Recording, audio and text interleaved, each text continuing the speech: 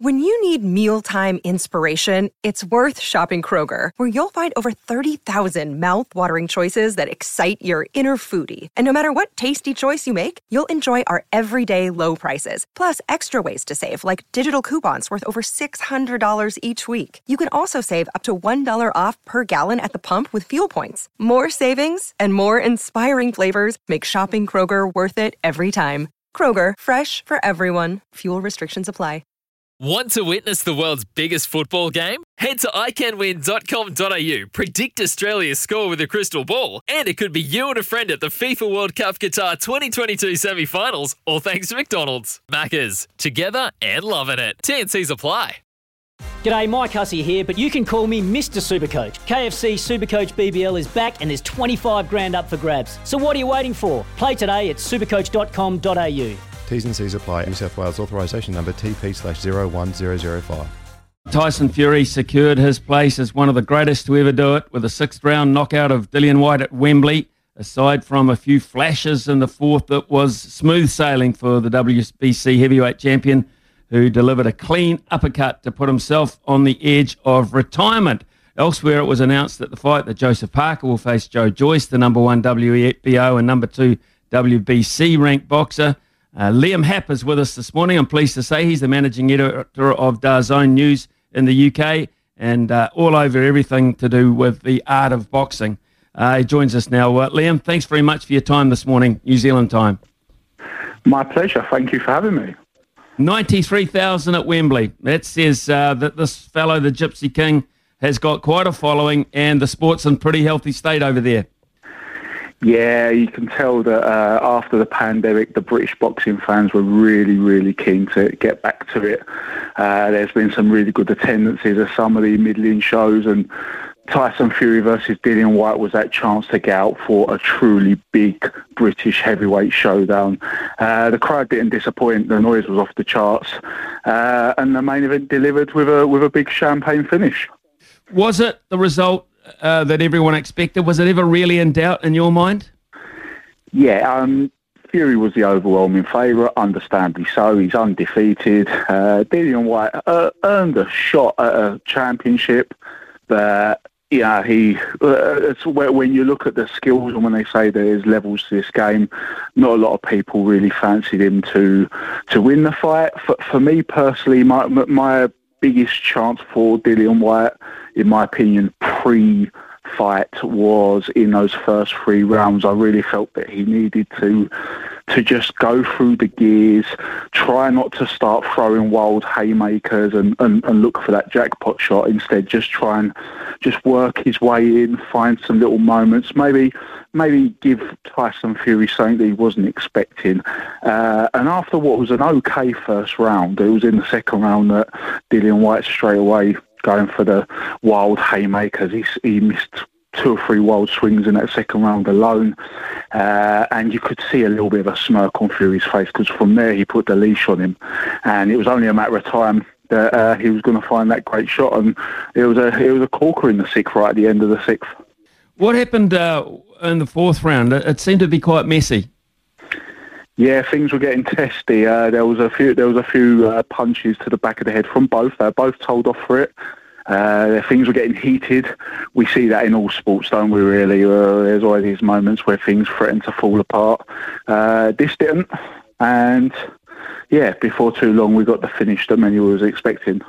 So it looks as if Tyson Fury and Dillian Whyte, is that saga over? Would Whyte warrant a rematch at some point if Fury carries on?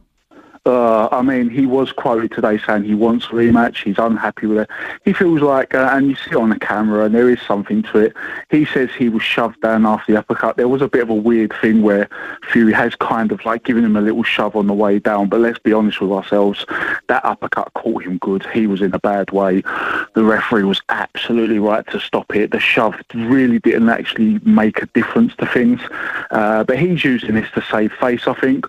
When it comes to actually getting a rematch, absolutely not. He had a mandatory shot. He had the deserved shot. He lost fair and square. And when it comes to Tyson Fury now, if he is going to fight, and I think he will, because he has done this song and dance before. He has claimed he's going to retire so many times. He's very close to Floyd Mayweather on the rankings of who has pretended to retire the most in boxing. And assuming he does fight again, he's going to be looking at money, because if you remember on Saturday, it was only a few minutes after he claimed he fought his last fight, he had the UFC's Ngannou in the ring saying they're going to compete in a crossover hybrid boxing / MMA exhibition. So clearly he's got a few things on the back burner trying to sort out. As we look at Tyson Fury, what importance or what advantage do you place over that height and reach over some of these shorter guys, the way he uses it? The height's good. The height's very, very good. The reach is such a good thing in boxing. But what Tyson Fury has that is the most important thing is he can box technically. He can box very cleverly. He's got a nice bit of movement. But you'll remember this division was dominated for over a decade by Klitschko, and it was Fury who ended that dominance in Dusseldorf. I had the pleasure of being out there live for that one. And like other fighters who have that sort of frame, because Klitschko's no small guy, he would use that as a fortress. He'd keep people at bay. But Fury is the one who's able to neutralise that by being even bigger. But he would then put his legs, his movement, his superior skills in that regard to good use, and that's how he beat Klitschko. And a lot of fighters right now are seeing that it's a very, very deadly combination to have the frame and the movement. And that's what makes him so difficult to envision being beat. But obviously, we've got two fighters in the heavyweight division. Oh, sorry, go on, mate. No, I was just going to say, that was going to prompt me, but you sort of said it, but I was just going to say, well, who of the physiques of those boxers in line to fight him, who's best perhaps equipped to match that? Yeah, well, the two you're looking at right now, and they're the two that most people want to see him fight. These are the two fighters that most people want Tyson Fury to stay actively boxing in competitive championship boxing for. You've got the man who holds all the other belts, Alexander Usyk. He's not as big as some of these guys, but I think a lot of people really exaggerate how small he is. He's not that small. He only gave up a couple of inches to Andy Joshua. He wouldn't actually give up too much, especially compared to other previous Fury opponents to Tyson Fury. And he is the absolute, when it comes to technical boxing, while Fury has great technical prowess for his size, Usyk is probably the best technical boxer on the planet. So that would be a very interesting match. And I think a lot of people overestimate how much the size of Fury would be decisive. I don't think it'll be that decisive, but it'll be interesting to watch. Andy Joshua is, at one point, Joshua versus Fury was the mega fight that we all wanted to see. And at the end of the day, even with Joshua losing his last fight and losing the belts to Usyk, it's still a very marketable fight.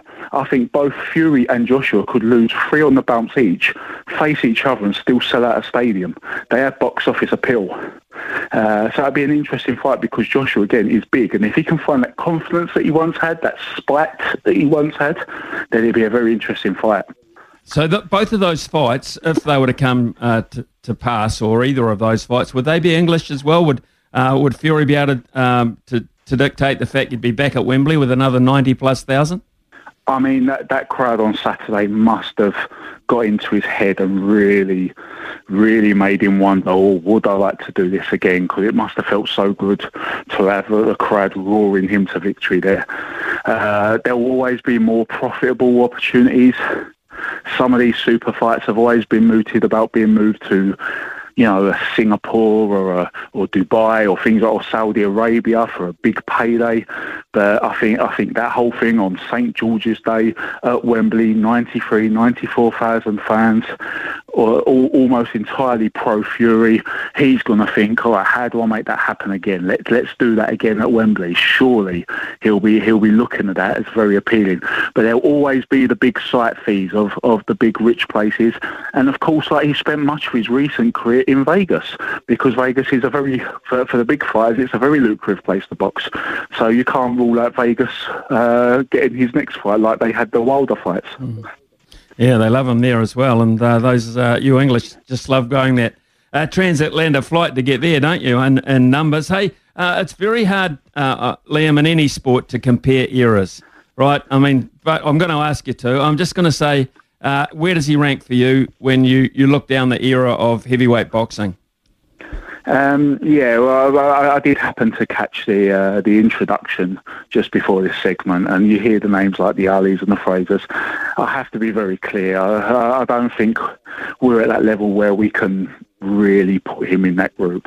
If you look at his resume, he's had some good wins. He has done great in terms of box office. He's just, with his personality and his controversies, he really is a star. But as far as strictly his boxing resume, he's had some good wins, but we're not talking Ali, Frazier, this sort of thing. I don't think we can call him the greatest British heavyweight either. I think that's still Lennox Lewis.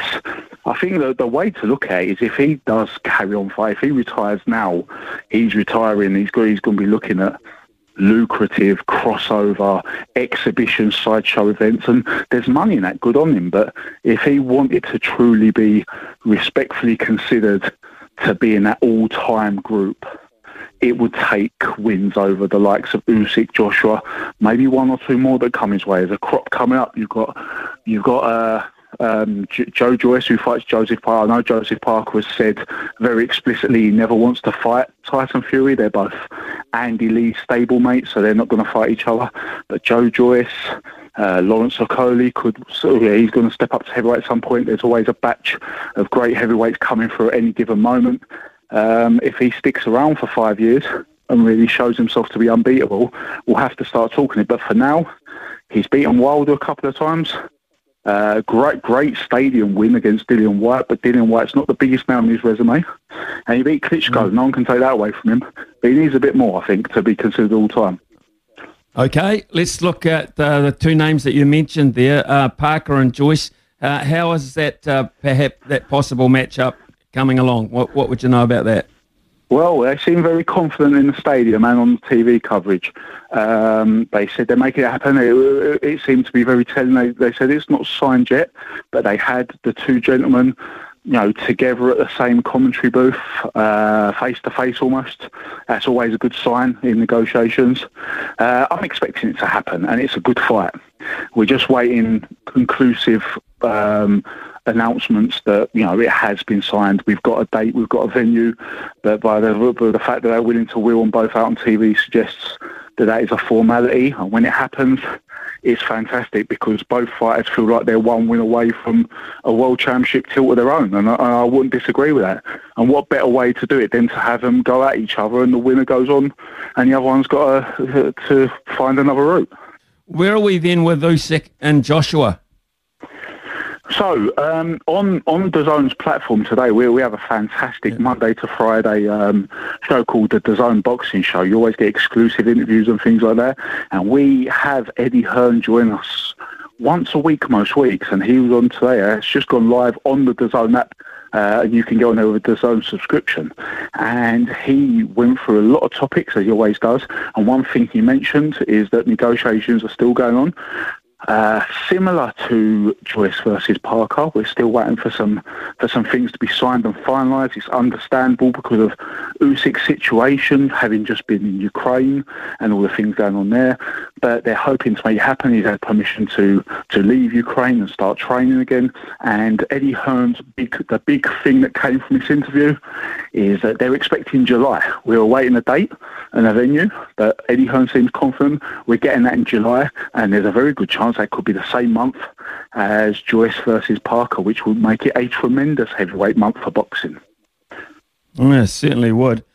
Just getting back to Tyson Fury, you mentioned the money word in there, and of course that attracts these. It's a great attraction to these guys. But I just he's not like Money Mayweather, Floyd Mayweather. I mean, he's different with his money. He's a little bit, isn't he, a bit more generous? He's not so outlandish with money, Tyson Fury?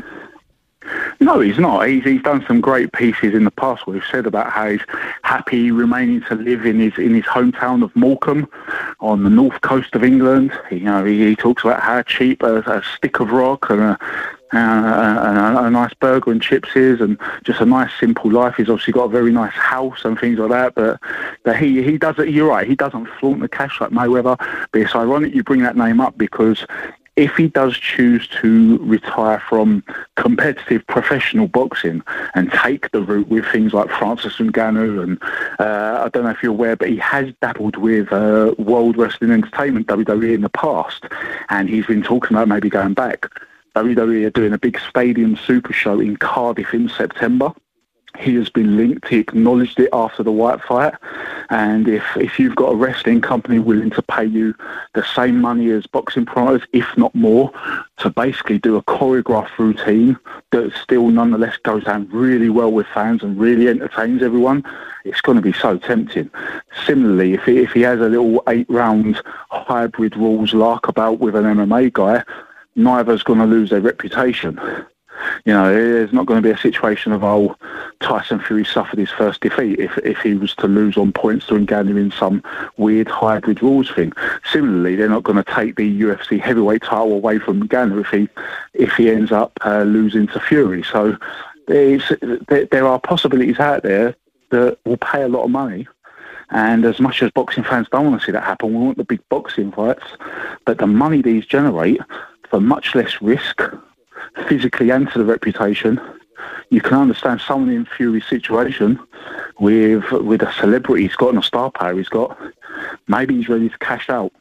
Yeah, well, whatever happens, he's certainly created a wonderful. I think he's a wonderful advertisement for boxing because he's perceived to be, a decent guy, a really good guy, and a really genuine guy. And whilst there's a bit of the showman about him, Liam, and incorporating the wife and her opinion on whether he should continue or whatever, there's a sort of a feel about the guys that you could go into the pub on a Friday night and have a beer with them, that kind of a bloke.